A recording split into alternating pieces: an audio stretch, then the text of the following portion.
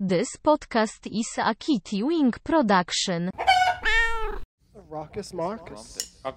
My high school iPod. My high school iPod. My high school iPod. My high school iPod. Starts now. All of it. Yeah. Right. All right, what's up, everybody? Welcome to another episode of My High School iPod, the podcast where we have a guest come on every week. They play some of the music that they loved in high school, and we listen to it, and we talk about it, and we get into it, and we try to make sense of life back then and life now, and what it all means. We're answering the big questions here.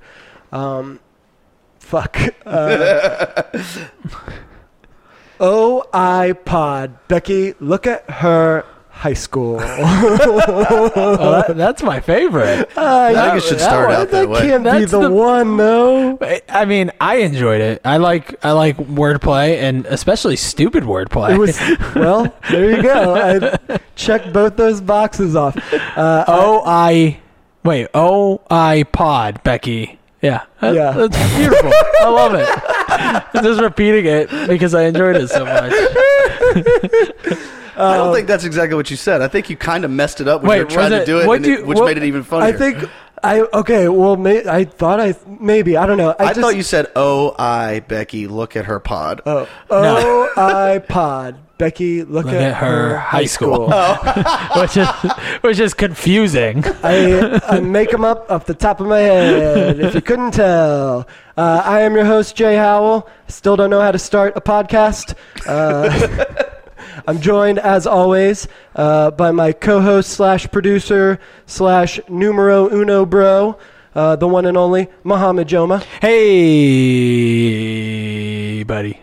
How are you? I was just going to let you go as long as I was going to go could. for as long as I could because I lost the intro music for the guest, so I'm trying to put it back up. That's cool. We can. Well, aside from that, how are you? I'm good. I'm great, buddy. I'm doing real good, and I found this song, so perfect. Your shirt matches the color of your headphones. Did you plan that? No, but I know it matches my slides, which I took off because I felt too matchy. Do you ever see people who have like Beats by Dre that are like the same color as their outfit, and you're like, you have like 10 pairs of those, and you're just like, or you wear one color all the time. Yeah. Let's introduce our guest. I'm really excited to have him on. Our guest on this week's episode is a great friend of mine. He is a Atlanta artist. He's a wonderful musician. He plays bass in the band Evan Step and the Piners. He makes his own music as well. Super talented dude. Welcome to the podcast, Jeremy Ray. What's up, dude? Oh, hell yeah. Just cracked open one of these Jay Weisers here. Getting my mind right for the old podcast. If you ain't down with that, we got 2 words for you. So, I'm excited in this moment right now for many reasons. One, I'm stoked to have you on the podcast. When we first started doing them, you had expressed that you wanted to come on, and I was like, absolutely. Because most of the people we've had on, I'm like, can you please come do the podcast? And they're like, I guess so, because we're friends. I thought it was a great idea, and I knew that we'd be able to just hang out and talk about music and drink beers, and it would be easy, so that's why I wanted to do it. Yeah. You are many things, Jeremy. One of the things, you're a big wrestling fan, and you probably know way more than me, but for me, like, when my peak of my wrestling career, when you heard that glass break, you knew shit was about to go down. Oh, man. It was like, and then to like watch, if you were watching like Raw, and that you'd hear the glass break, and the arena would just like erupt. You're like, whoever wrote that song was like, we got to have some glass breaking. So the guy that wrote that song, I'm blanking on his first name now, but his last name was Johnston, I believe. I don't want to sound foolish. And Jim Johnston.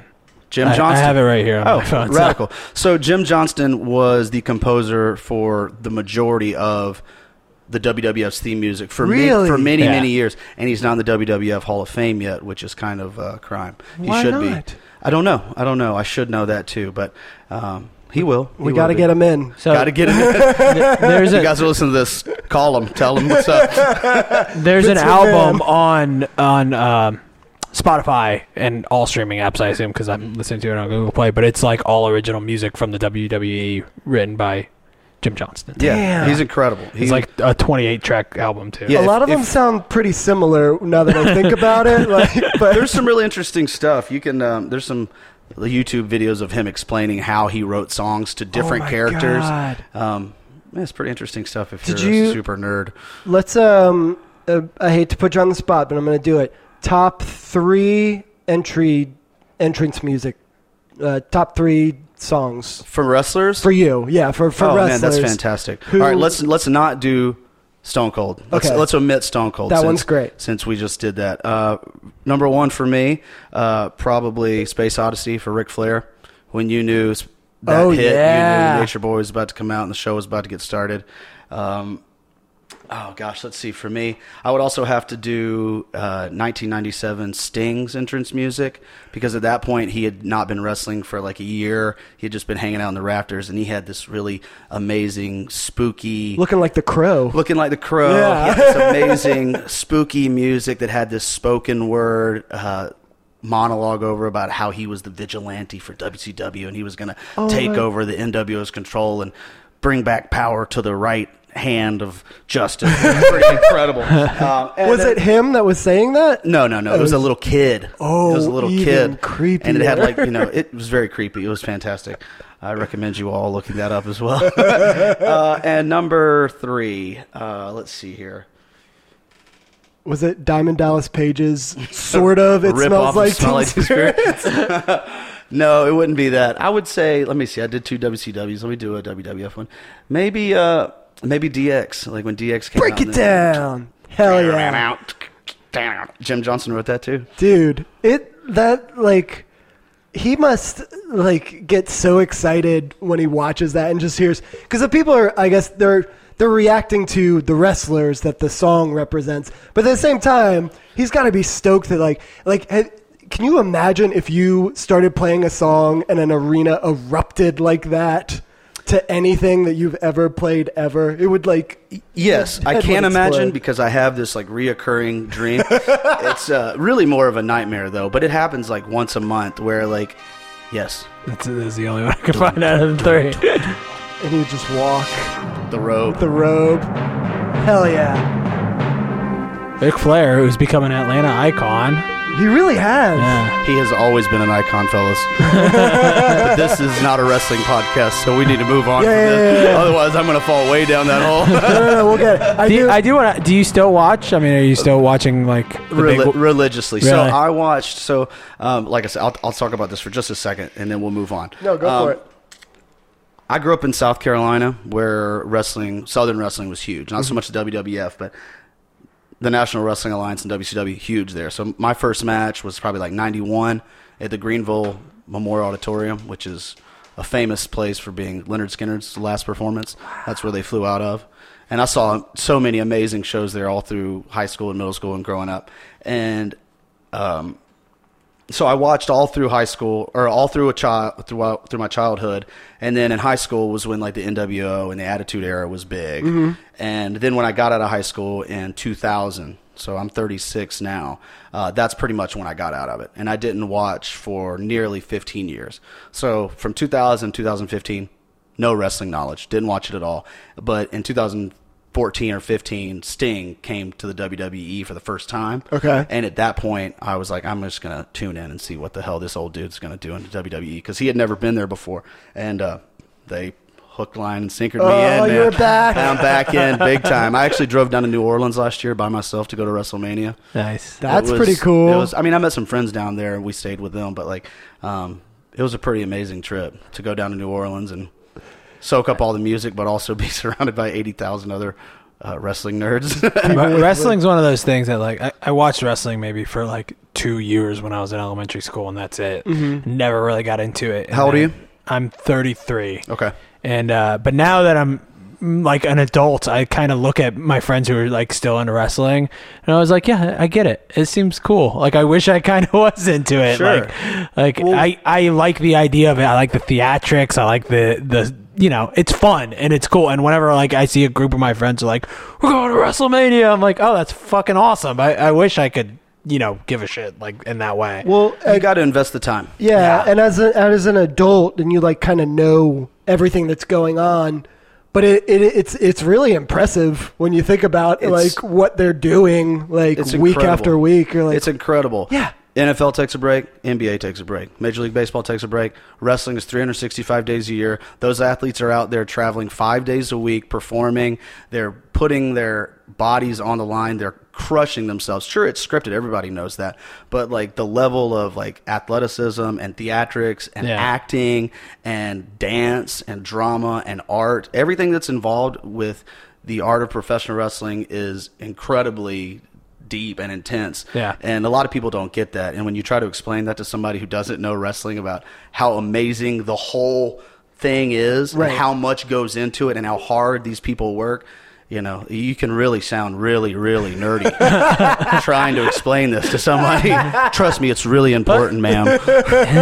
It kind of strikes me as being similar to like comic book culture. Again, not really knowing too much about wrestling, but It is.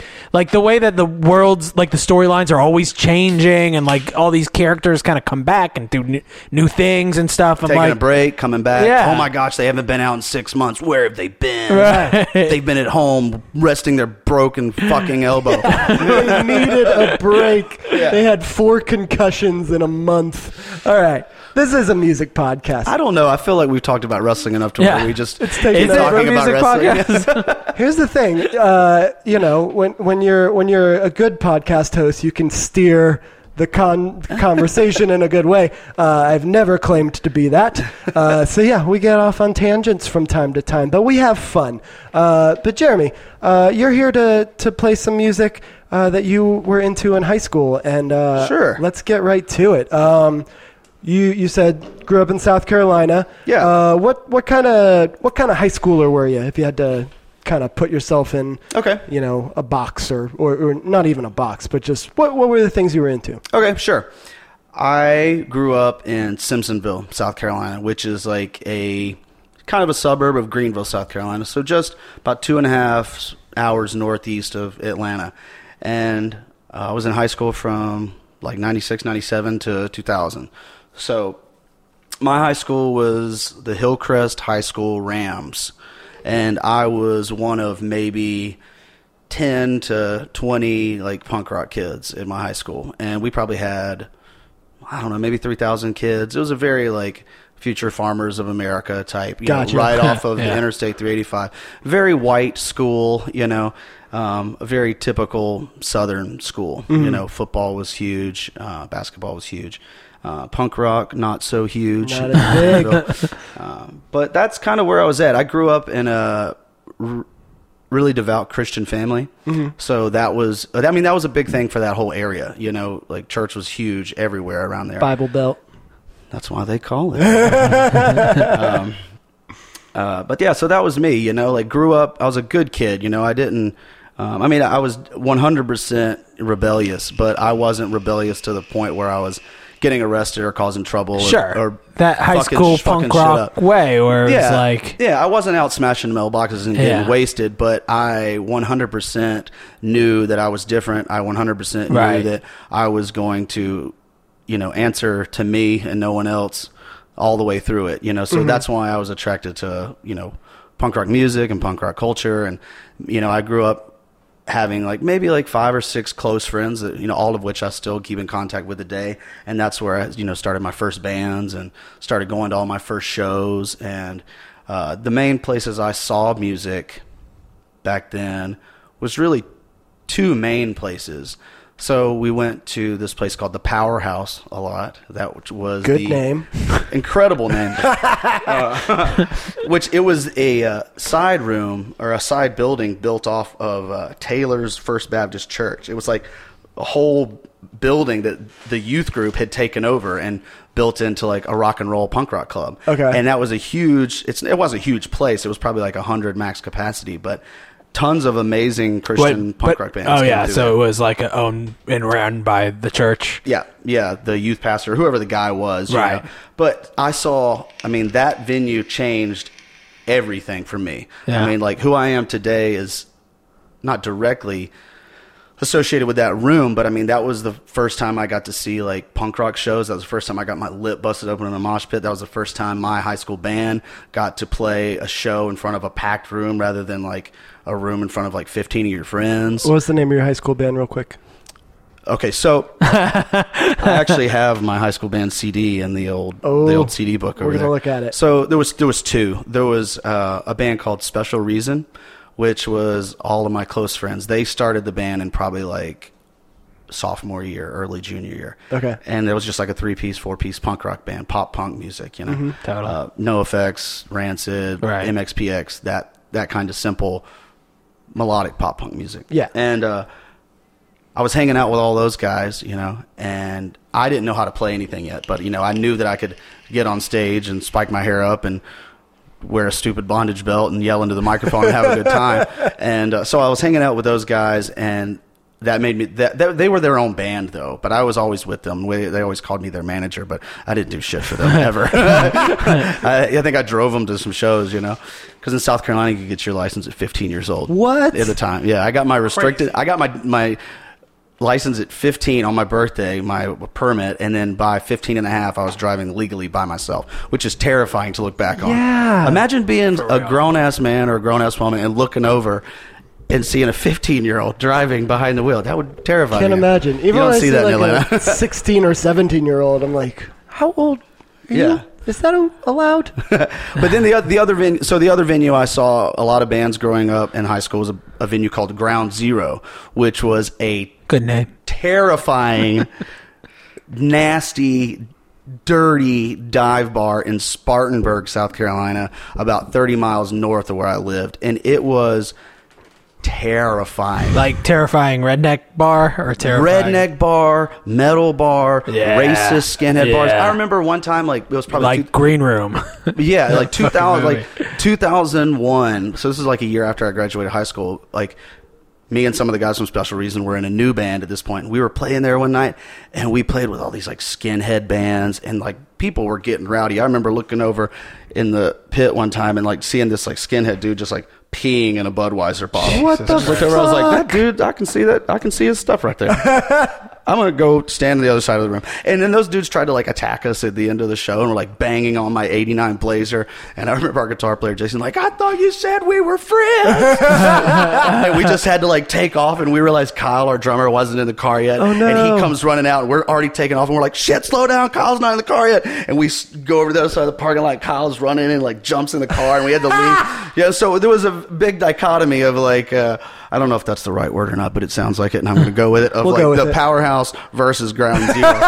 You know, I could go to the Powerhouse and see these like amazing punk bands Yeah. that, you know, had some kind of affiliation with the Lord. Or I could go to Ground Zero and, you know, like my first two punk shows, which I consider my first shows. Like my first ever show was BB King. And my dad took me to that at like 5 years old. That was at the Spartanburg Memorial Auditorium. Punk rock legend, BB King. I remember Bobby Blue Bland opened up, and we were sitting on the very last row, and I would have been like 5, so my sister would have been like 2, and there was these people sitting in front of us yelling at Bobby Blue Bland like, get this fucking asshole off the stage, we came to see BB King. What? Maybe my earliest memory, I don't know. And so that was the first show I ever went to, and then I remember in probably 7th or 8th grade, one of the coolest shows I've ever seen, I asked my dad to take me to the Greenville Memorial Auditorium, which I was talking about earlier, where I saw my first wrestling match. I saw Bush and the Goo Goo Dolls and No Doubt. And that was my first arena rock show. That's awesome. That is But awesome. the first punk shows were at the Powerhouse. First punk show there was MXPX and Value Pack and 90 Pound Wuss. And I was hooked. You know, that was 8th grade or 9th grade. And then the first punk show at Ground Zero would have been probably 97, because I remember driving there in my car. I remember driving to the show. It was the Bouncing Souls, Dropkick Murphys, and the Dwarves. and it was the first Punk-A-Rama tour. Oh yeah. And the band that played first was a band called Vision, which was like this like SoCal street punk band. And I don't know anything about them other than they played first. I don't remember what they sounded like at all, other than they were a SoCal street punk band. But what I do remember is driving me and all my friends to the show at like 15 years old to this crazy dive bar that let 15-year-olds in. Now that I'm thinking about it, looking back. But we got out to the show. We got out to my car after the show, and I had all these stickers all over my car. Very OCD, placed perfectly. Very punk, not punk, but punk stickers. Right. And I got out there, and the band Vision. I guess I didn't like my stickers, but there was like 30 Vision stickers just all over my car. What the fuck? Yeah, what the fuck is what I said? And my friends were dying laughing because they already knew me. They're like, "Oh, this is bothering the shit out of him." And I made us all stand there and take them all off without pulling the other stickers that they were covering up off. And so did a lot of bands, like, I guess that was kind of even early on for those guys, but did a lot of those bands kind of come through like that level of punk rock at that time? Groups like John McMurphy's NoFX and stuff like that. Were they coming through where you were living, or? I wouldn't say that a lot of bands were coming through that area. A lot of bands would hit Charlotte or Columbia more often, like on their like B tours, Sure. Because I went to a lot of shows in Charlotte and Columbia growing up in high school too. Me and my friends would get in the car and go down to Uncle Doctor's, to the New Brooklyn Tavern in Columbia all the time for punk shows, or we would go up to Charlotte to go to the Tremont Music Hall for punk shows. But we got some pretty cool shows at Ground Zero. But also, I mean, like the Powerhouse, they had all of the cool like Christian punk rock bands. Like, they all played there. And it sounds funny to even use the term Christian punk rock, but like looking back at it, it wasn't like I was going to church. It wasn't like they were doing altar calls. Yeah. Like this was just like a safe space to do punk rock shows. That was a real scene too. I mean, it was 100%. That was like that scene changed my life. I mean, I remember, and you know who I got to give all the credit for that to? God. Jesus. My dad. No, the other guy's not so much. But my dad, at the time, like in 95, 96, when I'm like, 2 of those, please, Jay. Gotcha. Y'all don't know what we're talking about, but I'm going to say it's a silver bullet. You'll never 16 ounces. Let's see if the mountains are still cool here. Stone Cold me one of those. Why don't you Stone Cold me one of those Steve Weisers there, pal? Was it Coors Light that Stone Cold Steve Austin always had, or was it just whatever? It was kind of whatever. I think. He'd get them from the crowd. I think there was somebody that specifically threw them to him. Yeah, it was another WWE employee that threw him to the beer. If the crowd threw, he would get like 50 of them all chucked out at random times. No, but it was my dad that kind of got me into all that stuff because like 95, 96, earlier than that, honestly. I mean, probably like 92 or 93 when I was like 10 or 11 years old, my dad started really seeing like, okay, Jeremy's not going to want to listen to DC Talk and Carmen and the Audio Adrenaline, that kind of Christian music forever. He's getting into Nirvana and Bush and Green Day.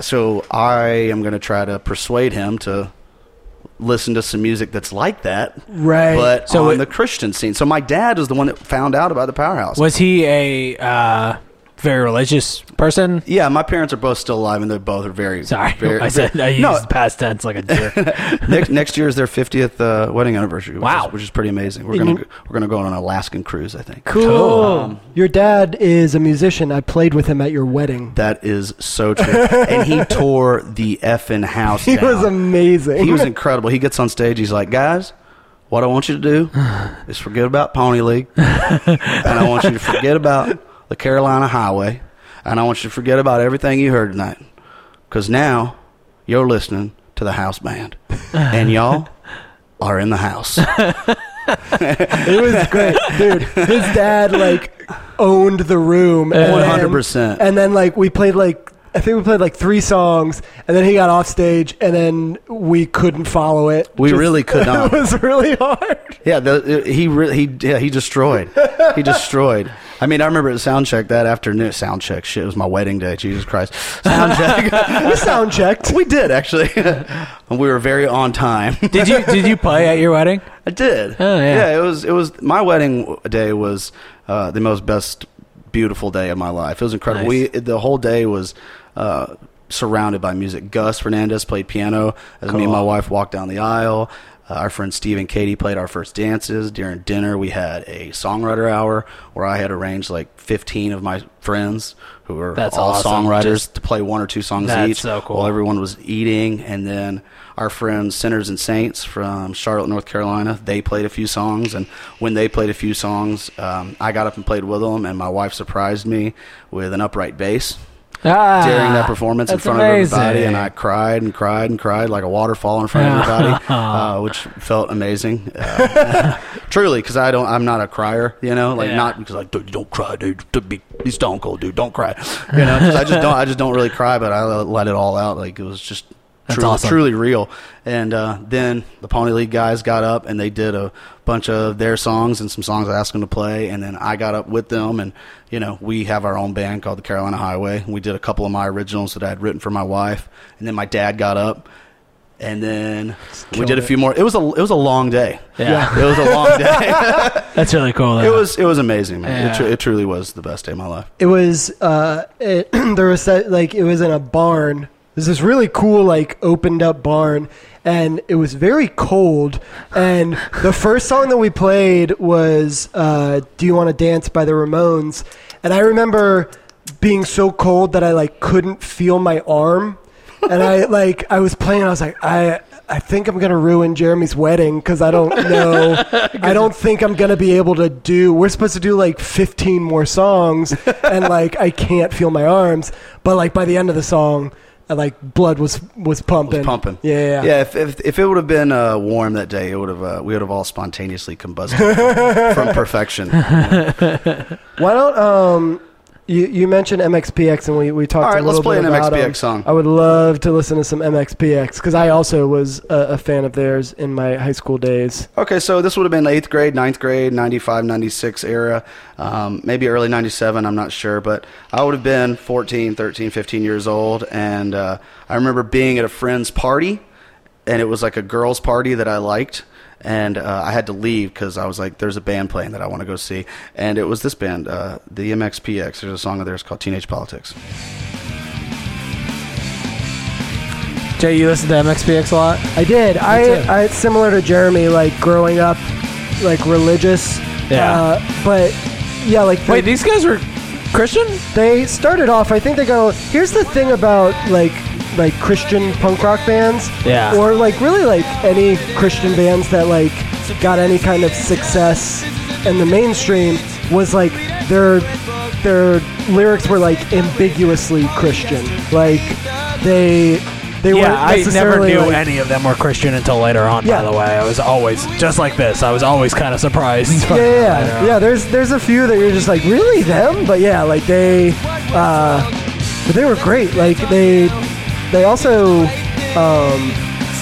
like the bands that you liked that were if they were just straight up like, we're a Christian band, chances are they weren't great musically, Right. but they like sold a bunch of music because the like Christian community embraced them and bought all their shit. Whereas like the bands that had more like crossover appeal, it's because they were actually like really talented and really good at what they did. And sure, and some of that stuff can transcend sound too, because like I said, my first show, punk show, was MXPX, 90 Pound Wuss, and Dieback, and this was 90 Pound. This is 90 Pound Wuss, who I still love. I mean, you listen to this, it doesn't sound like Christian music. It's Right. typical. It sounds like punk. I mean, so does MXPX. It sounds like... But listen to the Jeff Suffering. He sounds like he's suffering when he's singing. His name's Jeff Suffering. Jeff Suffering was his name. I remember the name of this band and not really the music at all. I'm sure they were on some compilations or something. They'd be in a skate video for sure. Yeah. Yeah, so that was 90 Pound Wuss, and this is Value Pack. This is the other band from my first show. This was right up my alley. I've never heard of them, but this is like... You can 100% tell that they're trying to do the Christian version of Rancid right here. Yeah.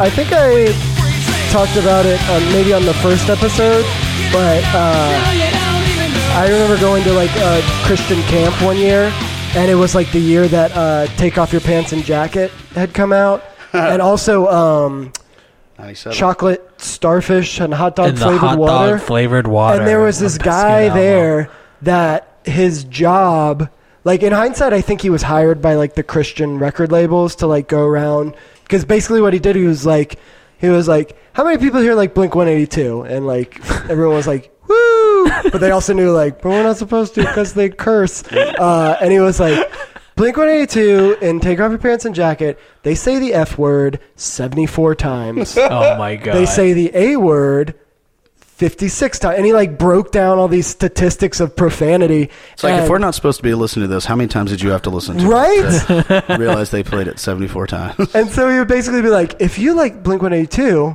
You're going to love... you'll like this Christian alternative to Blink 182, which kind of weren't as adorable. good. But yeah. I mean, It's like a really cute stance to have. Of Just Yeah. like, hey, we made you something that's a little bit cleaner, but you guys will enjoy this too. That's exactly what I was saying that my dad was doing for me. I mean, and that's a huge thing that happened in the Christian punk rock market. And so some of the bands and some of those artists suffered from that, I think. But there's a lot of bands that were in the Christian market So that were their own thing, and they were great. But they were billed as like, oh, if you like the Ramones, you're going to love the Huntingtons. Right. If you like Blink-182, you're going to love MXPX. If you like Real Big Fish, you're going to love the Supertones. If you like Pantera, you're going to love... I think you're kind of fucked if you liked Pantera. I don't know. I've kind of fell short on that one. But the Christian market definitely did that, and they sold millions So of much. dollars Were worth you- of records in the 90s because of that. And it might still happen today, but I'm a grown man. I don't know. did the religious scene just sort of inform your punk rock though, or were you listening to those bands and then your dad kind of was like, hey, listen to this instead, it's a little bit Well, it's like- the same but it's a little bit better. Well, like I was saying, my dad knew that I was getting in. I mean, Yeah, he but you said like Bush and No Doubt. Were you listening to like even like Dead Kennedys, No Effects, Rancid, even 100%. Like, yeah, I mean, so I you got- were already, there's my Rancid tattoo right Yeah. there. You know what I mean? There's my Bouncing Souls tattoo. but you know? were already into that stuff, and then you got into so like the getting Christian in, scene. like it started like, you know, me starting down that path of liking different weirder music started with like the early 90s with like the alternative scene and the grunge Sure. scene. That's where it started. Yeah. Then it developed into the punk scene, and then that's when at that point my dad was like, all right, well, I got to find him something to listen to. And I'm eternally grateful for that, because it was so cool going to all those shows. Yeah, when I was a kid. And my going to dad shows is went a with big us. deal. My dad Yeah. went with us. He took us to the shows. Then when we started our own bands, he bought us a fucking trailer so that our bands could play it. Like the amp that Charlie played at our wedding was my dad's that I still That's play so in our cool. band. You know, so I mean, my dad, like, even though he's trying to like persuade me to this thing, he's not trying to say you can't listen to Green Day. Right. Yeah. He's just saying, well, check out this other stuff, man. This is pretty cool too. And some of it is incredible. Like, I mean, I still love a lot of that music. yeah, you were saying you still listen to 90 Pound Wuss. Yeah, I still love that stuff. You think it holds up? You think it's? I think some of it holds up, and I think some of it doesn't. You know, there's I love some that of those, punk rock scream, by the way. That like, you know, we talked a little bit about like hardcore and stuff and how I just can't get behind the scream. But then, like, I hear that punk rock scream and I'm just like, oh, I love this. Like, Yeah. I love that. Like you kind of said, it was very emotional or very like Suffering. singing his heart out kind of thing. Yeah, Yeah, he Yeah. had something to say, and he said it. You know.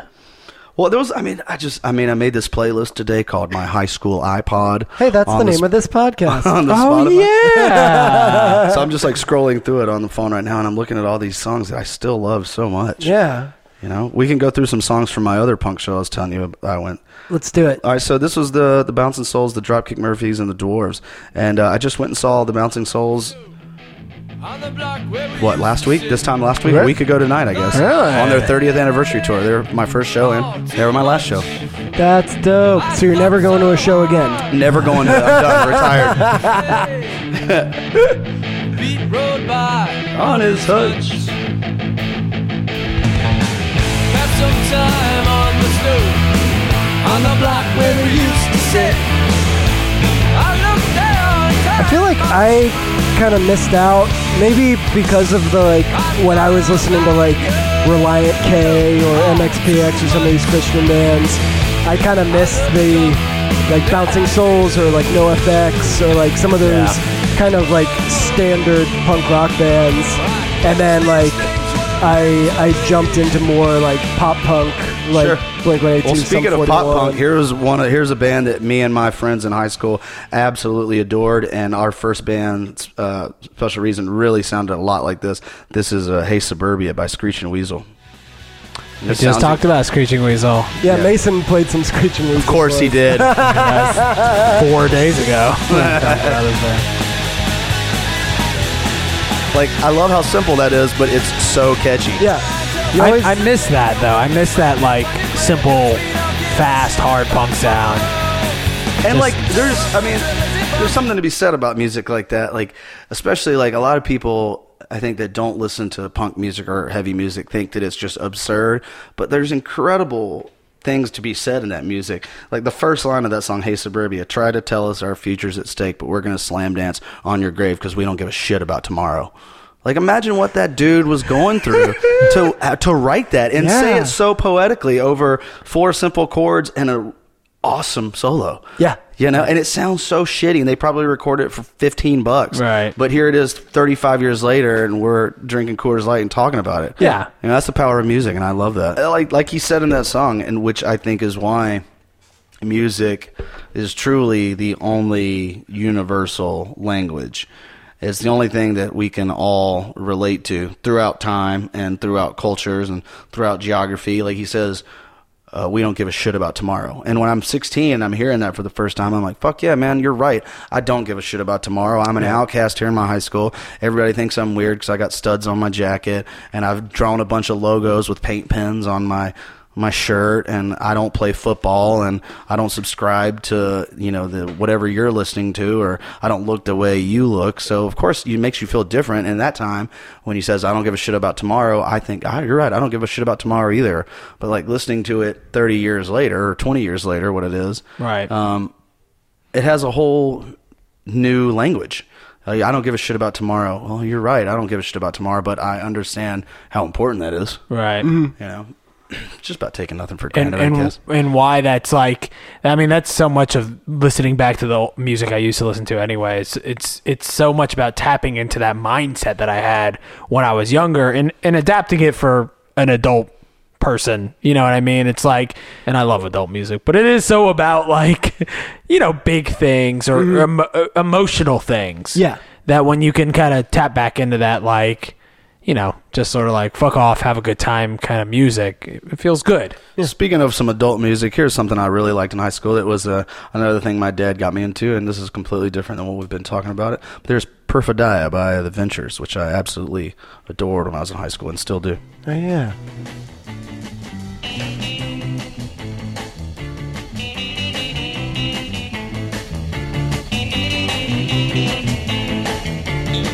How close is Simpsonville, South Carolina, from the beach? It's about 4 hours. Okay, so you were inland. We were inland, but beach music was huge. I mean, you were at my wedding, you heard it. We had beach music all day long, you know?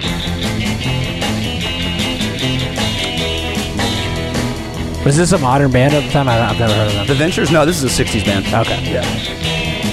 Like I guess they started in the 60s. Dick Dale, sort of. Yeah. Before Dick Dale. Yeah. Oh my God, you guys want to hear something hilarious? I'm looking at my iPhone here, so I'm going to pause this. Oh gosh, this is great. 2 songs down from this is a song called Dust to Dust by the Misfits, which we've all heard. And earlier in the episode, you asked me what my favorite wrestling intro music was. When we were in high school, Jesus Christ. When we were in high school, me and 2 guys that I went to church with, Chris and Chuck, Trunk. Shout outs. Shout out to Chunk. Hey, Chunk. We had our own like backyard wrestling federation. Oh, amazing. It was incredible. We also had that. Yeah, well, we all had it. Yeah, we yeah. had it. I don't know. We took ours pretty seriously. Like I had like built belts for us out of like spare carpet from our church that I cut out into the shape of belts and spray painted gold and like made them look like real deal belts. Put Velcro on them, and we had these crazy like hour-long hardcore matches in my parents' driveway and their front yard and into the pool and in the garage. And we'd go to church on Sundays or Wednesdays, and we'd come back and we'd make these videos. And me and Chris would just beat the ever-loving shit out of each other. But we got so seriously into it that we had entrance music. And my poor sister, I'm like, okay, Andrea, don't be on camera, but be over there. And when you see me walking out the front door, just press play on track 4. And this was your song? This was one of them, yeah. Later Misfits with Michael Graves instead of Glenn Danzig. This is good. Yeah, it is. Yeah. Hate you, Father, for you have said. What was your, did you have a wrestling name? I'm so glad you asked. I'm a good podcast host. That's really funny. It was called The Genius. The Genius! The Genius. So it was The Genius Jeremy Ray or Jeremy the Genius Ray? It was just The Genius. Oh! Yeah. I was in complete character. There was no Jeremy Ray when I was out there in extreme hardcore wrestling sporting the championship belt. The Genius! Yeah. Oh my gosh. So there was... Did you would have like a outsmart gimmick, your or opponent. was it just wrestling guy? I honestly don't even remember. The gimmick was like kind of like a Misfits looking guy. Like I would wear like makeup and shit. Nice. I don't remember why I was called the Genius, but my finishing move I remember was called the Killer Crush, which was named after a Mellon Collins song. Yeah! Which is basically just like a DDT through a trash can. I'm going to play you my intro. So I had a really terrible... The court. Yeah. The SD.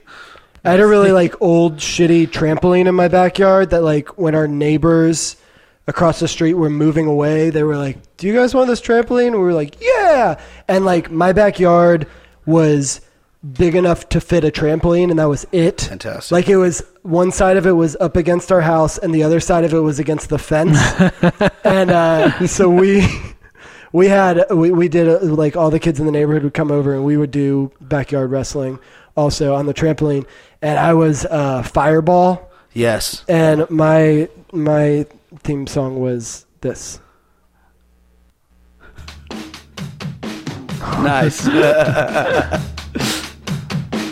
Ladies and gentlemen, Fireball!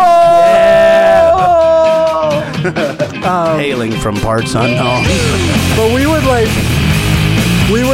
use the fence as like a turnbuckle. Like we would get up on the top of the fence and jump off. I don't know. None of us really ever got that hurt. Like we would, get bruises, and we didn't have the blue padding on the outside. Like it was just the springs. Oh man! So every once in a while, you would Get a your pinch. leg would fall through Get one a of the little springs. But yeah, we would do that for hours and hours and hours. So much fun. That's fantastic. So you're like we were saying, you're an artist. I imagine you were also like painting and drawing and stuff in high school as well. Absolutely, man. Yeah, that's what I do now for a living, is I make art and paintings and drawings and murals, and I play in a band with you. Mm-hmm. So yeah, that's how I make my living as a human, as an artist. Do you? And in high school, I was absolutely 100% doing that. And my art teacher in high school, her name was Miss Ezram. She saw that. She saw how into it I was, and so I ended up going to Winthrop University, which is where, upon her, Recommendation. advice. Yeah, and she still follows me, and That's awesome. Like reshares all of my Aw. murals and stuff to like her Facebook page. It's really sweet. She just retired this year. Shout out to Mrs. Ezram. Hey. But one thing, Mrs. Ezram. yeah, she really, at the time, like, I didn't, when you're in high school, you're a fucking idiot, no matter how smart you are. You're a fucking idiot. Even if when you're the in high school. genius. Even if you're the genius. I'm gonna start calling you that now. Please do. Please do. The genius. Don't explain and it to any of the Fireball. rest of the guys, though. Like, hey, genius, I'm like, what's up, FB? No, so like in high school, she would see, like, I would come in. I remember my parents buying me this like leather jacket, like a nice leather jacket for Christmas. And much like I do now, having these really nice, expensive paint pens. Back then, I had nice paint pens in high school too. Not as nice as these. But I got my jacket for Christmas, and by New Year's, I had drawn like MXPX logos and Pennywise and Rancid and Operation Ivy and, the Subhumans and a big Operation Ivy dancing guy on the back of my jacket. And so my teacher, Miss Esmond, saw that, and she was like, you should go to art school for design. And that's what I did. And I ended up getting a degree in design and printmaking. But that's like how I really started tying music and art together, which has really been the entire story of my life. It's like music and art. That's 100% who I am and what I do. I'm an artist who plays music. I'm a musician who makes art. Yeah. And that's it. I'm really pretty shitty at everything else. I'm really good at wrestling knowledge and loving my wife and loving my dogs. And other than that, not so much else, That's all you need in life, though. But so that's how that was the first thing I think I ever did that like made money with art, was like all the bands from around that area would see like, oh, who made y'all CD? Grab that top CD booklet here. This was what my iPod. Jeremy brought two big booklets full of bricks. CDs. Yeah, so here, let's see if we can get this on.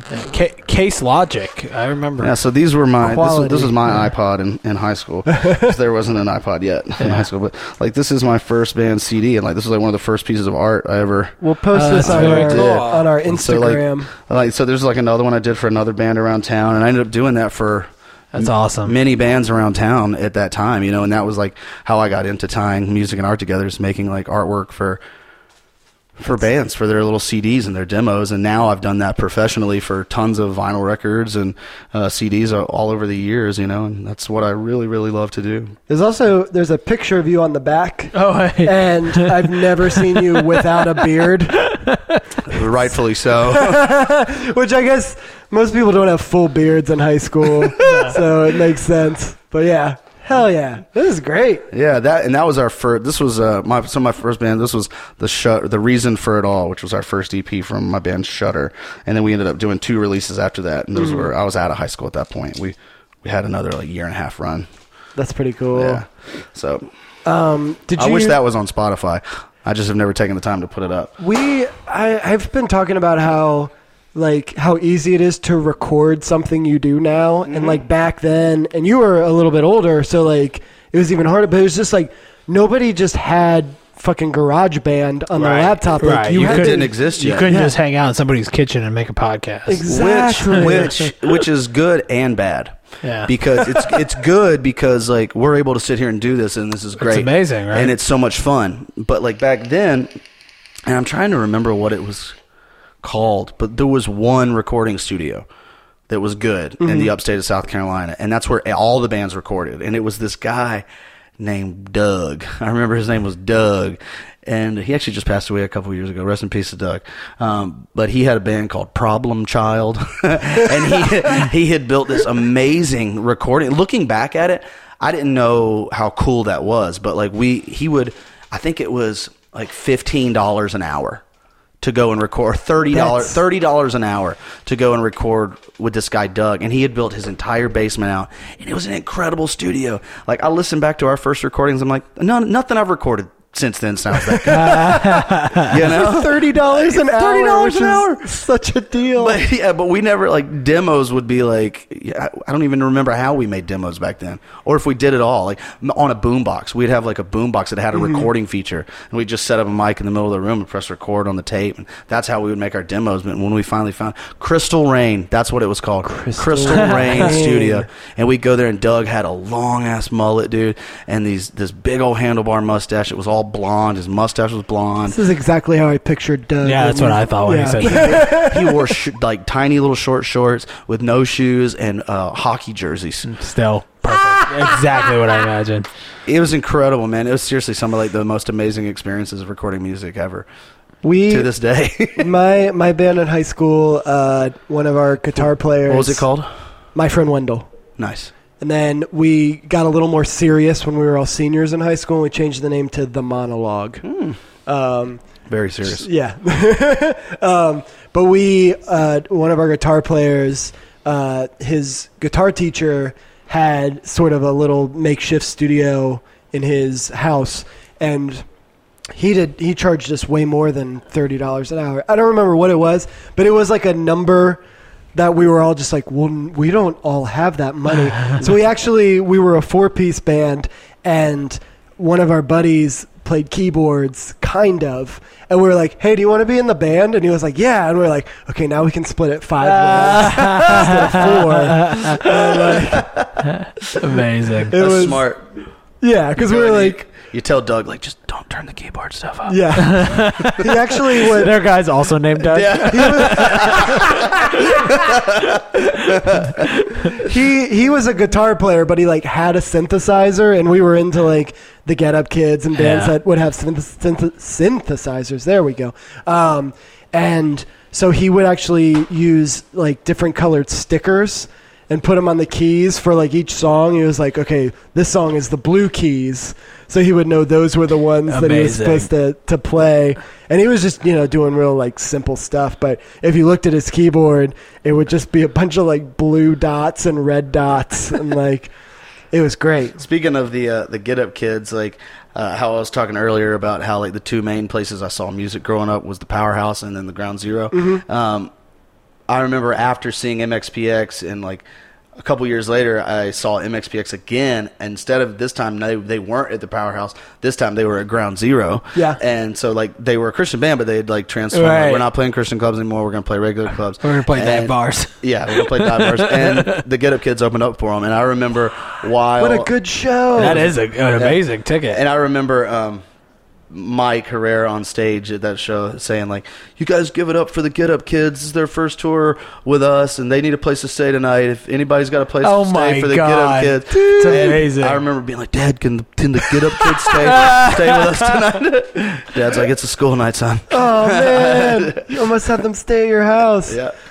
We should. The new Get Up Kids song is pretty good. It is good. Yeah, it's pretty good. They're coming in June or July. Me and Justin are going. We're gonna do a special episode too of reviewing the album. Yeah, you want to come? Kind of tease it now. Yeah. So my best friend from. Do you remember Scott that got up and played the Rancid cover with us at the wedding? Yeah. So that was Scott played bass and sang in Special Reason.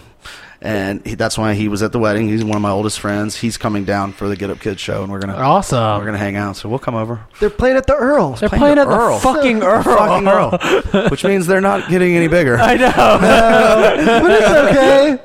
But hey, I love the Earl. The Earl's my all-time favorite. It's amazing, venue. right? It's my all-time favorite venue. Yeah.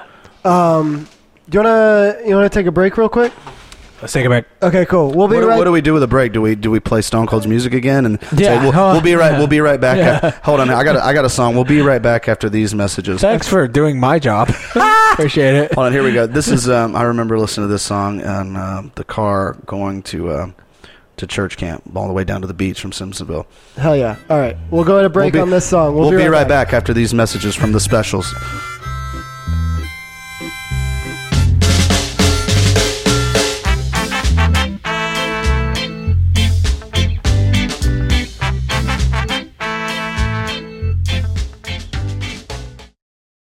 Hey, what's up, everybody? It's Jay and Muhammad. Yes, the same Jay and Muhammad you have been listening to this entire episode. Believe it or not. We're gonna try something new here, where we're gonna start doing some promo, some ad spots, and we want you guys to submit. If you have an album coming out or a show coming up or a business to promote, anything creative that you are doing that you want people to know about, we want you to promote on this podcast for it. Jay, how can people reach us if they need to contact us about an advertisement opportunity? That's a great question. We have an email address because we are a legitimate podcast with an email address. You can send us your info at myhighschoolypod@gmail.com. And basically, I guess if you want to record your own spot, feel free. You can do that. Or if you want us to read copy of some type. Yeah, we're charming and funny and have nice voices. Exactly. We just want to promote and support the people who are supporting us, and that's you guys, and we thank you for doing that. If you have something you want to promote, something you want people who listen to this podcast to know about, send us an email. Let us know what you got going on. and whatever information you feel is pertinent, and we'll get back to you. And you can have your ads right here on the world's most mediocre podcast, My High School iPod. Let's get back to the show. All right, and we're back. It's My High School iPod. It's your high school iPod too. I'm the host, Jay Howell, with my co-host / producer, Mohammed Joma. Hey. And our guest is the wonderful Jeremy Ray. I'm here.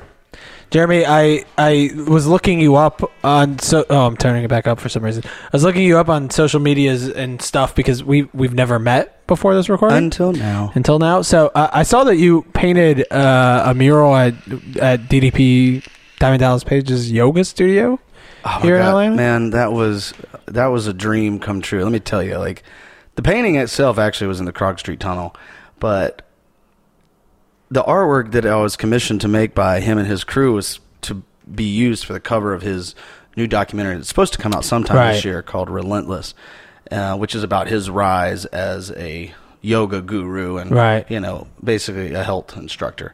But like, you can imagine like an artist getting a call from the people that work for one of your all-time favorite wrestlers.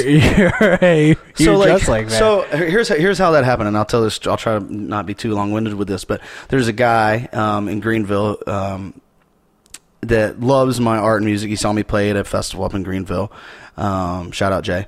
And what's up? Different Jay. Damn.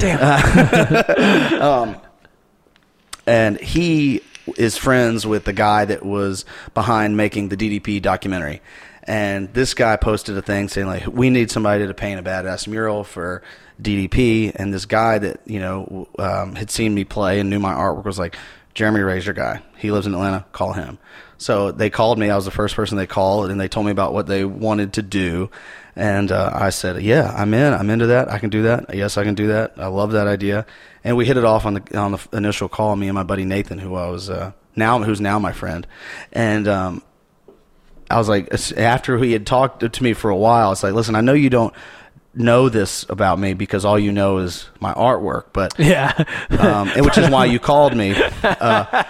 But this is the perfect job. I was like, I am the guy for this job. Like, I was sitting at my desk, which had a Diamond Dallas Page action figure sitting on it, like legitimately, not making some shit up for a story, like, I've been known to do. Like, that legitimately was true. Like, I had a DDP action figure sitting on my desk, and I told him that. And he's like, are you being, like, for real? And I was like, no, I'm a gigantic wrestling fan of the 90s.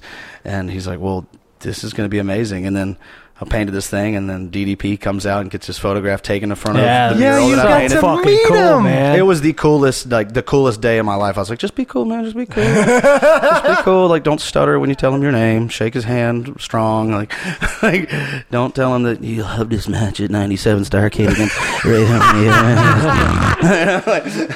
Just be cool, man. And it was amazing. And then he has a yoga studio here in Atlanta. I had a buddy that worked. Reinvented himself as a yoga it's instructor. Insane. But was he originally from Atlanta? Is that? Yeah, he's originally from Florida, and spent a lot of time in Florida. But WCW was based in Atlanta. Yeah. So I didn't know that. Yeah, many wrestlers lived here, lived outside of the perimeter, and DDP's studio is up in Marietta, and it's just so cool. I mean, it's like I said, music, universal language, art, universal language. And if you stick with what you love and you stick with what you're good at and you're sincere about it and you're true about it and you work your ass off, like, I don't want to sound cheesy or nothing, but like, I never had a dream to meet DDP and hang out with him, but like, it's a dream come true. Like, I got paid to paint. Yeah.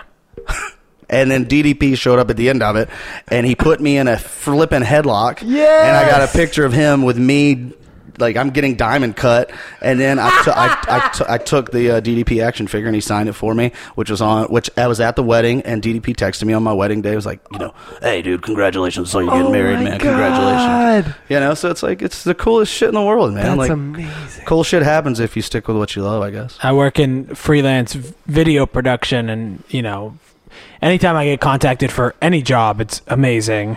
But then every now and then Agreed. you get to work with somebody that you admire or something. I did like a stupid press junket thing, but I got to meet Bo Burnham, and I was just like Cool. such a huge fan of his, and just the comedy he's doing now, and like I was really like fanboying out while trying to like keep it together because you're on a job. Yeah. I really disliked a lot of his early stuff, but that last special he did, His last special was so fucking amazing. it was truly amazing. And the Yeah. song he did about country music, like, Yeah. gets in my head That's all me the pandering. time. Oh my god, I could sing in Mandarin. what I love about him, and a lot of there's a few. I put John Mulaney in the same boat, even though they're very different comedic styles. But there's like a premium sort of happening now in a lot of stand up on the show again, and I think Bo Burnham is just like the prime example of that, where it's like no longer just like, oh, we're just going to talk about me and this is how I am and this is the world. Right. I mean, that was great and it had its moment, but I'm kind of over it, and I like the idea of like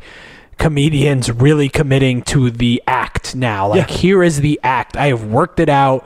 We're going to do it beat by beat. I love that. Well, I have a go ahead, Jay. Well, I was gonna say he's like a different thing in music, because it's a music podcast. Here I am bringing it home. That's right. But he, there's the comedian that like plays an acoustic guitar, like Dimitri Martin, who's great. Yeah. But he'll just like play an acoustic guitar and then like say jokes over that. Sure. Whereas Bo Burnham is like a next level. Like, I'm gonna write a parody song of bad country music, Right. and I'm going to make like sort of shine a light on He how dissects the parts of- It's of like each. it's so many layers to what he does, And he does the that. Kanye thing at the end too, in a similar way, where he's like dissecting the sort of thing that so is good. happening while sort of participating in the thing that's happening. Like, Right. he's making a country song while dissecting a country song.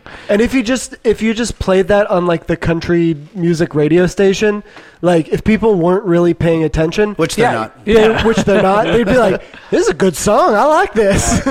Y'all dumb motherfuckers want a key change. I love that we got to talk about stand-up comedy there for a second, because I think stand-up comedy is one of the greatest forms of art, just like wrestling and music. And Yeah. I think all musicians wish they were comedians, and I think all comedians wish they were rock stars. You know, I have a huge place in my heart for stand-up comedy. I think it's one of the most difficult things you can do as a creative, to get up there. And that's why I went from being in like a punk band to a rock and roll band to a country band to a hardcore band back to a rock and roll band, and then just being a solo artist. Because I want to see what it feels like to strip everything away and still get up there and try to perform in front of somebody. Like, get up there with just your guitar, and then to even take that away, get up there with just your voice and see if you can entertain people and keep them interested in what you have to say. It's incredible. Well, it's super easy to do stand-up. It's super hard to be good at it. But you could just sign up for an open mic and then go do stand-up. Yeah. I'm gonna you're gonna give get fruit thrown at your face. I'm gonna give you compliments right now, I'll take Mr. them. Jeremy Ray. Let me open my shirt up a little bit. So there is something, as somebody who plays music on stage in front of people, like I do, and tries to make people laugh all the time, like I do. There is something when you're like in between songs where you're like, we should be talking in between. So there should be some kind of banter, and I want it to be funny. And so many times I'll say something and it misses and people don't laugh because people aren't really there. But I have played shows with you where you will, in between a song, you will say something that gets the whole room laughing. And then like 2 songs later, you'll say something really like sincere about a song, and the room is quiet, like everyone's listening to like every word, and it's really impressive. Like Thanks, most Jay. people, places where we play, like the Earl, most of the time in between songs, people are just talking, Yeah. like they don't really care.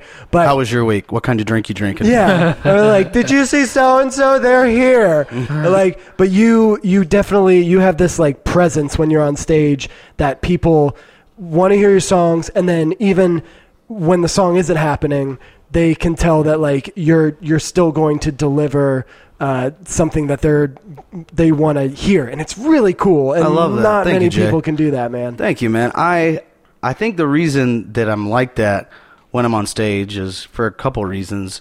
One, because, I mean, I've been doing it for so long. I mean, I played my first show in 98, 99, so, like, coming up, like, 20 years of playing shows. That's crazy. I know, right? I mean, I'm pretty fat, but you'd think I'd be fatter than this. Yeah, like, of all these. Anyway, that was stupid. But I've been doing it so long, and I've played so many different rooms. You know, I've played in a room half the size of this to 10 people that were listening so intensely, and then I've played a room 10 times this size to 500 people that don't give a shit. So, like, once I like have done it long enough, I realize I'm like, you need to be doing this for yourself, in the moment, and you need to be getting out of it and learning something about yourself while you're performing. Like, that's what it should be. Like, every performance, you should have a deeper understanding of who you are as a person, why you're an artist, why you do what you do. And for me, if I can get on stage, especially like with friends, like when I'm playing with you guys, or even if I'm solo, it's like, what's the room? What's happening in the room right now? Who's in the room? I see, okay, 70% friends, like a few strangers. Like, what's everybody's vibe? Does everybody seem happy? Is everybody like drunk? Is everybody sober? And like, I try to just read the room, and I just want to make everybody feel comfortable, and because I want to be comfortable, but I also want them to feel like they're having a unique experience, because I've been to so many shows where like I left, I was like, did I just really get to see that? I felt like I know who that person is now. I don't just know them as who they are in their CD cover anymore. Like, I feel like I know a little bit of who they are. And, when you're playing at a level like we play, you're mostly playing to your friends or your friends' friends. You're not playing to a lot of complete strangers.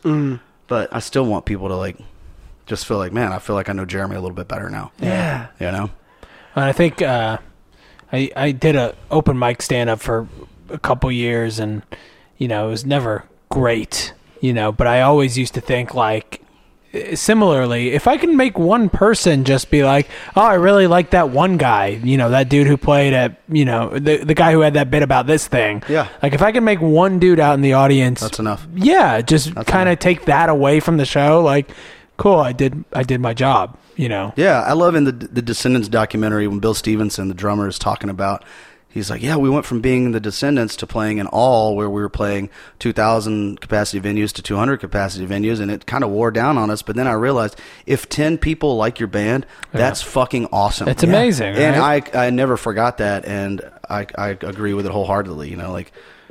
Like with this like sticker that I gave you guys, this Love the South, Hate Racist sticker that I just made, and the t-shirts I just made.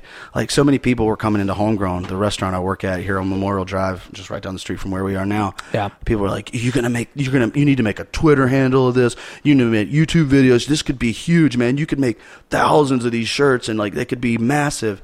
But a part of me is like, well, it's kind of cooler if I just do like 30 or 40 of them, and then like my friends have them, and then I move on to something else. You didn't make it to make it be a whole like that was thing. not the purpose. Like, it was just like, this was something I wanted to do, and I did it, and now that it's done, move on to the next thing. Try not to take anything too seriously, but take everything really, really seriously. Right. You alluded to these CD cases. Oh yeah. And I think we're gonna do a sort of a. So I think, if I remember correctly, one of those is Christian-based, and the other is, Jay, you've got the one that's Christian-based in your hand. Muhammad, you've got the non-Christian-based CD cases. Don't hand it to me. He's trying to hand it off to me. Trade with me. I will know nothing You're a devout Christian. Do that. Switch then. Switch then. Yeah, so, this will be good. Like I said, I graduated high school in 2000, and I don't know what year the first iPod was released. Muhammad, do you know? I don't. My guess is probably thanks for calling me out, Jeremy. You have a nice computer here and these microphones. I could just look it up. You don't have to do that. I want to say we'll edit 2002-ish. Like, it was because I knew they didn't exist when I was in high school. So this was my high school iPod. And as an artist, I'm also a huge collector, and I'm incredibly OCD. So everything has its place. So these are my CD booklets preserved the way I had them in high school. What you guys have in your hands is at least 20 years old. I did this too, by the way, with the album booklet behind the CDs. Oh yeah. I did that too. This is just 2 of them, by the way. I have about 8 of these at the house that are all equally nerdily organized in their place. I'll say the difference is I got rid of mine immediately. By the time I was like in my maybe second apartment, so like Sure. 2006, I was like, I have no room for these. Oh in man, my garage. I'll make room for it, man. I'm a huge collector. I mean, Hey, I Jay, had Jay, you've this seen album. my house. Explain to Okay. the listeners what my house looks like. Well, when you were talking about the wrestling figures, I've been in your like work studio room, and Which is also my wrestling shrine. yeah, I was gonna say, how many? If you had to ballpark, how many wrestling figures do you say you own? In my house, or at also my house and my parents' house in Simpsonville, South Carolina. Let's go with that. Both? Yeah. I would say probably like 600. Jesus Christ, it's amazing. It like is- Anywhere from like the late 80s all the way until now. and and your wife is wonderful, and like she is so patient. She is a goddess. because they're in you'll Literally just every room. like if you go to the bathroom, there's a couple wrestling figures in the bathroom looking at you like while you're peeing. Like While you're they're just staring you in the eye.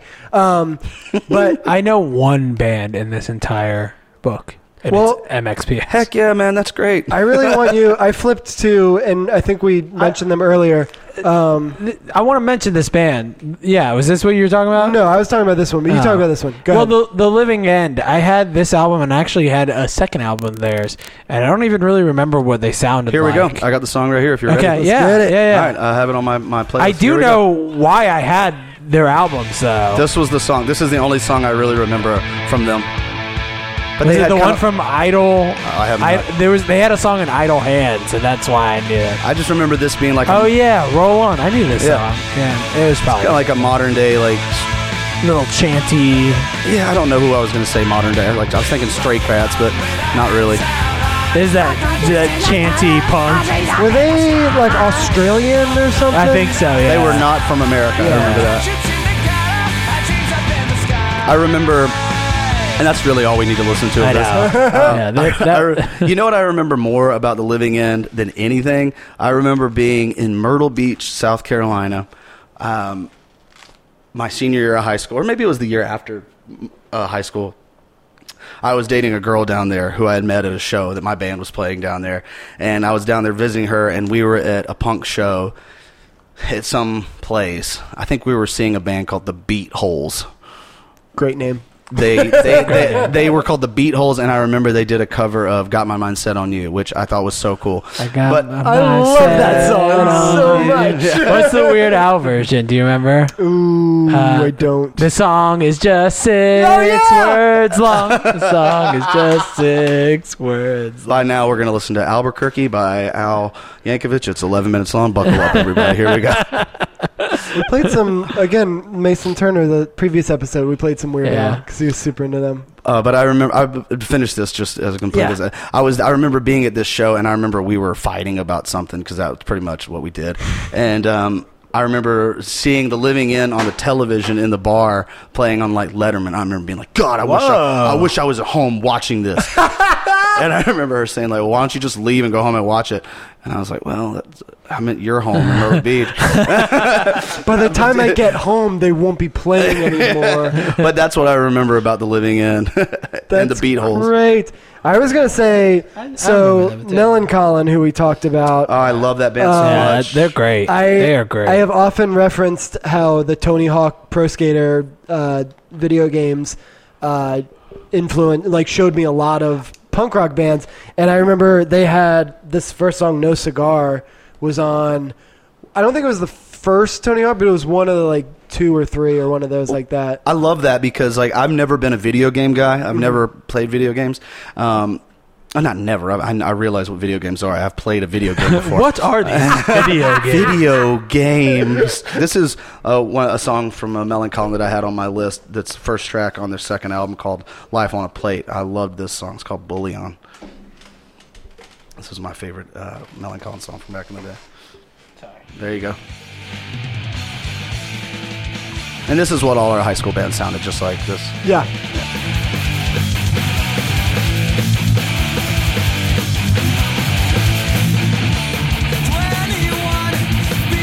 Everybody that listens to this kind of music then loves this band, and yet somehow they don't seem to come off, at least my tongue, whenever I'm naming off like the big punk rock bands. It's always like Rancid, NoFX, you know. Yeah. But Millencolin's amazing. For me, they are one of like the big Yeah. 90s punk bands for me. They just Yeah. put a new record out just like 2 weeks ago. Jesus. It's got some great stuff. Really? Yeah, it's called SOS. This right here was our skateboarding jams. Like Mine when with that. Yeah, this is all skate music. skateboard music, which Yeah. is great. Which is like, it goes hand in hand, like punk rock music and skateboarding. You know what I noticed about? Speaking Second copy of the same album. Oh yeah, you have there you two go. copies of this one. I loved Millencolin. So this one, and you did it. Muhammad said you did it, or did it, and I also did it. The putting the I'm also looking at Blues Traveler 4. So like, as like when you're 15, 16, 14 years old and you become a punk for the first time, you're like, nothing exists if it's not punk. I remember being like, I don't like Nirvana anymore. I don't like Bush anymore. I don't like the Goo Goo Dolls anymore. I don't like Alice in Chains or Pearl Jam anymore now that I like punk.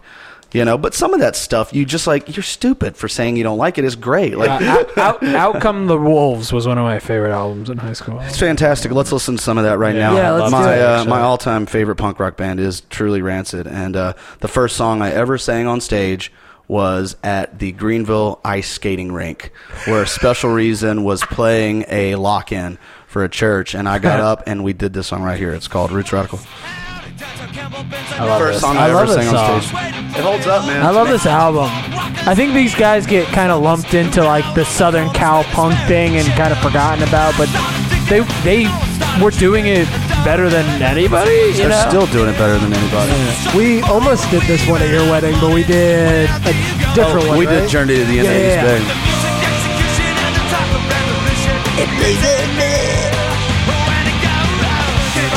Listen to that bass.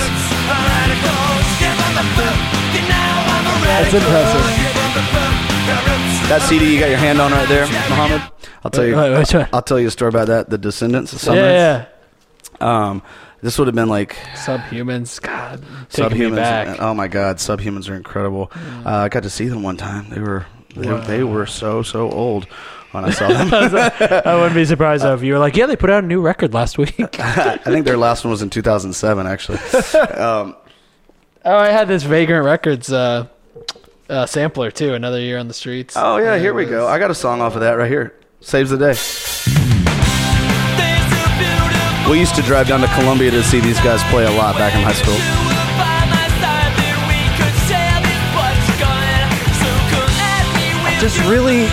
I loved his voice back then. I just really don't like his voice now. Yeah, I don't think even he likes his voice now.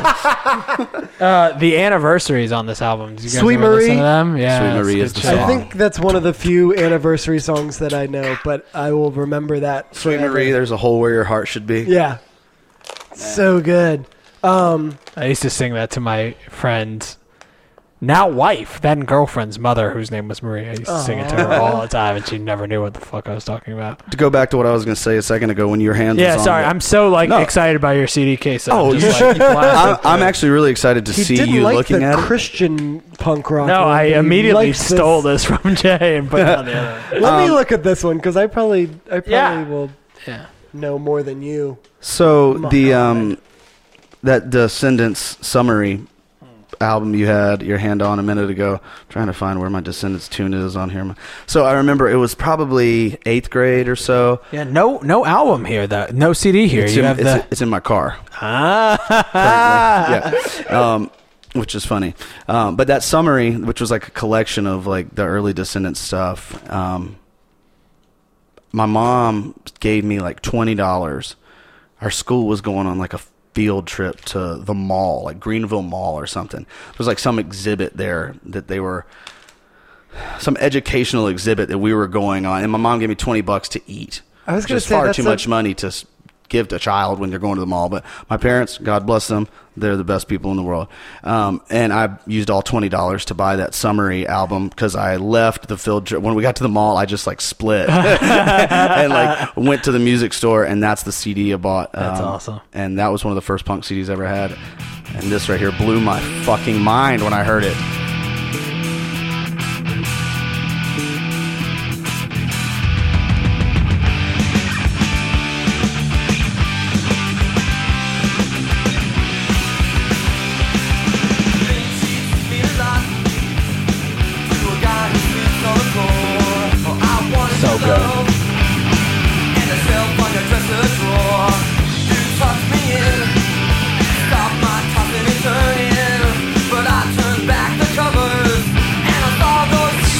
catchy and so good. Listen to this.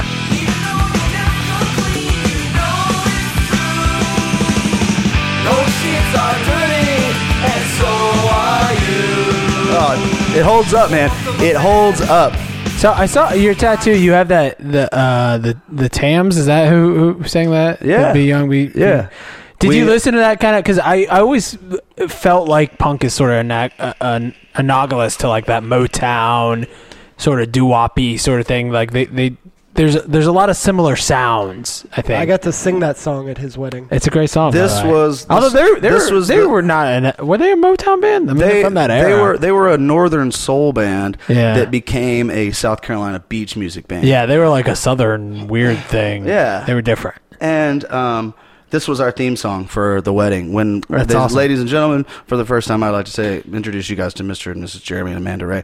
And Be Young, Be Foolish, Be Happy. And then we played it for when we got introduced into the reception. When we came in, me and my wife both holding our customized wrestling belts. Championship belts. We played, instead of the Beautiful. Tams version, we played the Booker T and the MGs version, which was all instrumental, and cool. he did the lead on the organ, and then they played it as the last song of the wedding, and this is it. This is probably my favorite song of all time.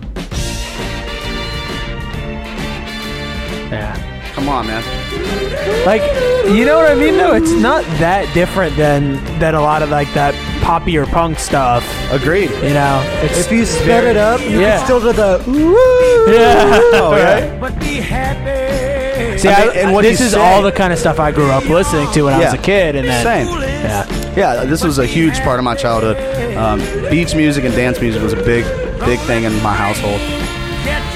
And I got this. So this tattoo right here that you're looking at, you can't see it because it's faded now, but it had orange circles behind it for like a tree ring.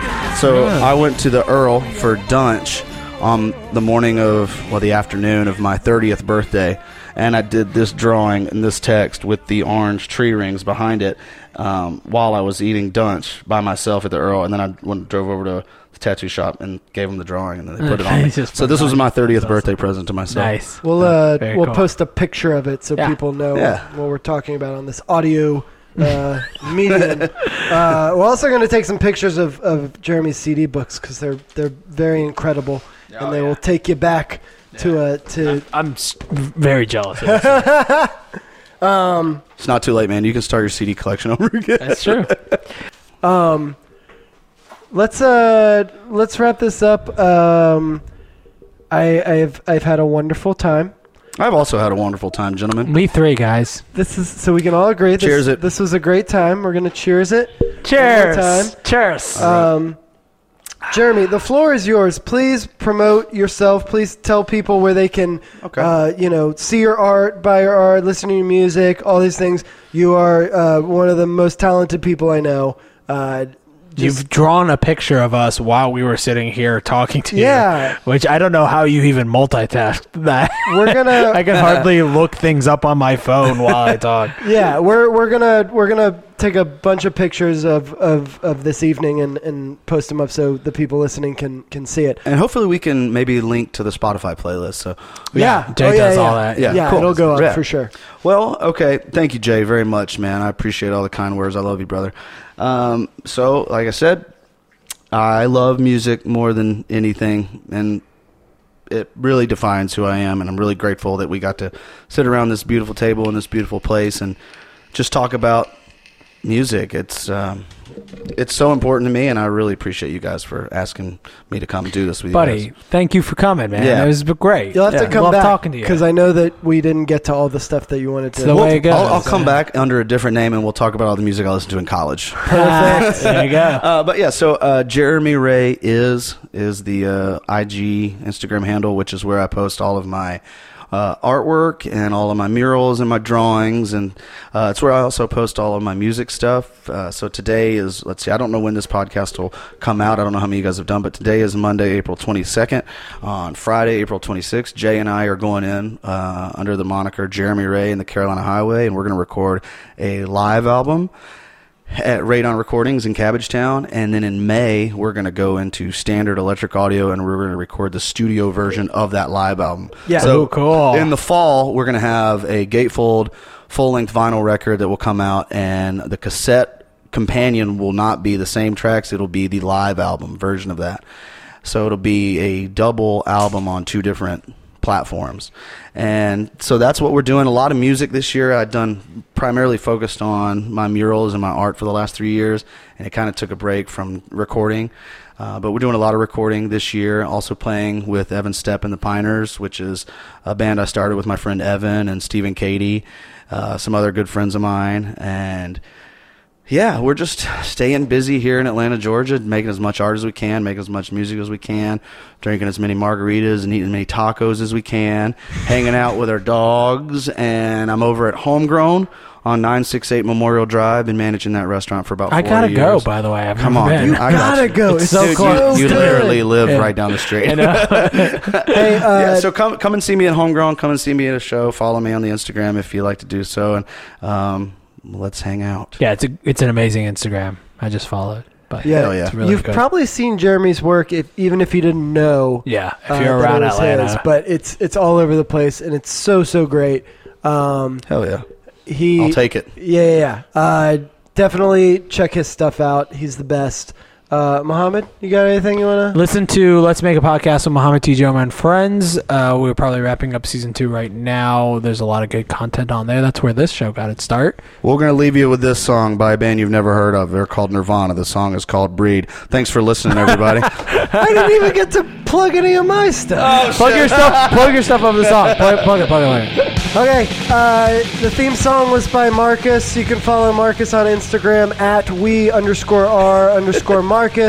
My name is Jay Howell. Jeremy's just coming in like I know, hosting this it's fucking like show. My bad, Jay. I love you, man. I'm He's so doing sorry. a better job than me. Especially if I'm introducing I'm gonna kids keep these days to going up. Nirvana. Hey, Incrementally, so you better get him in there. listen to my band Pony League. Yes. If you like us and you want to buy a T-shirt, Jeremy designed the T-shirt, and it's really cool. Nirvana sounds weird.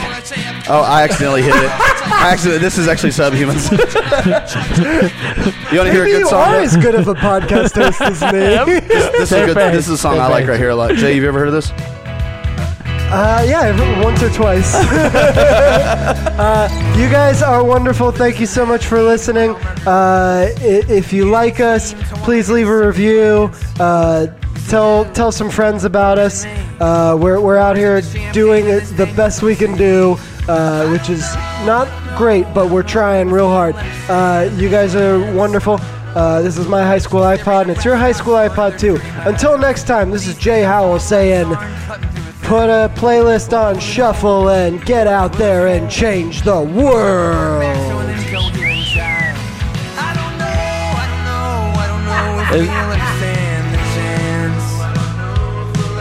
don't know where we are. Let's turn around. I think I took a wrong turn.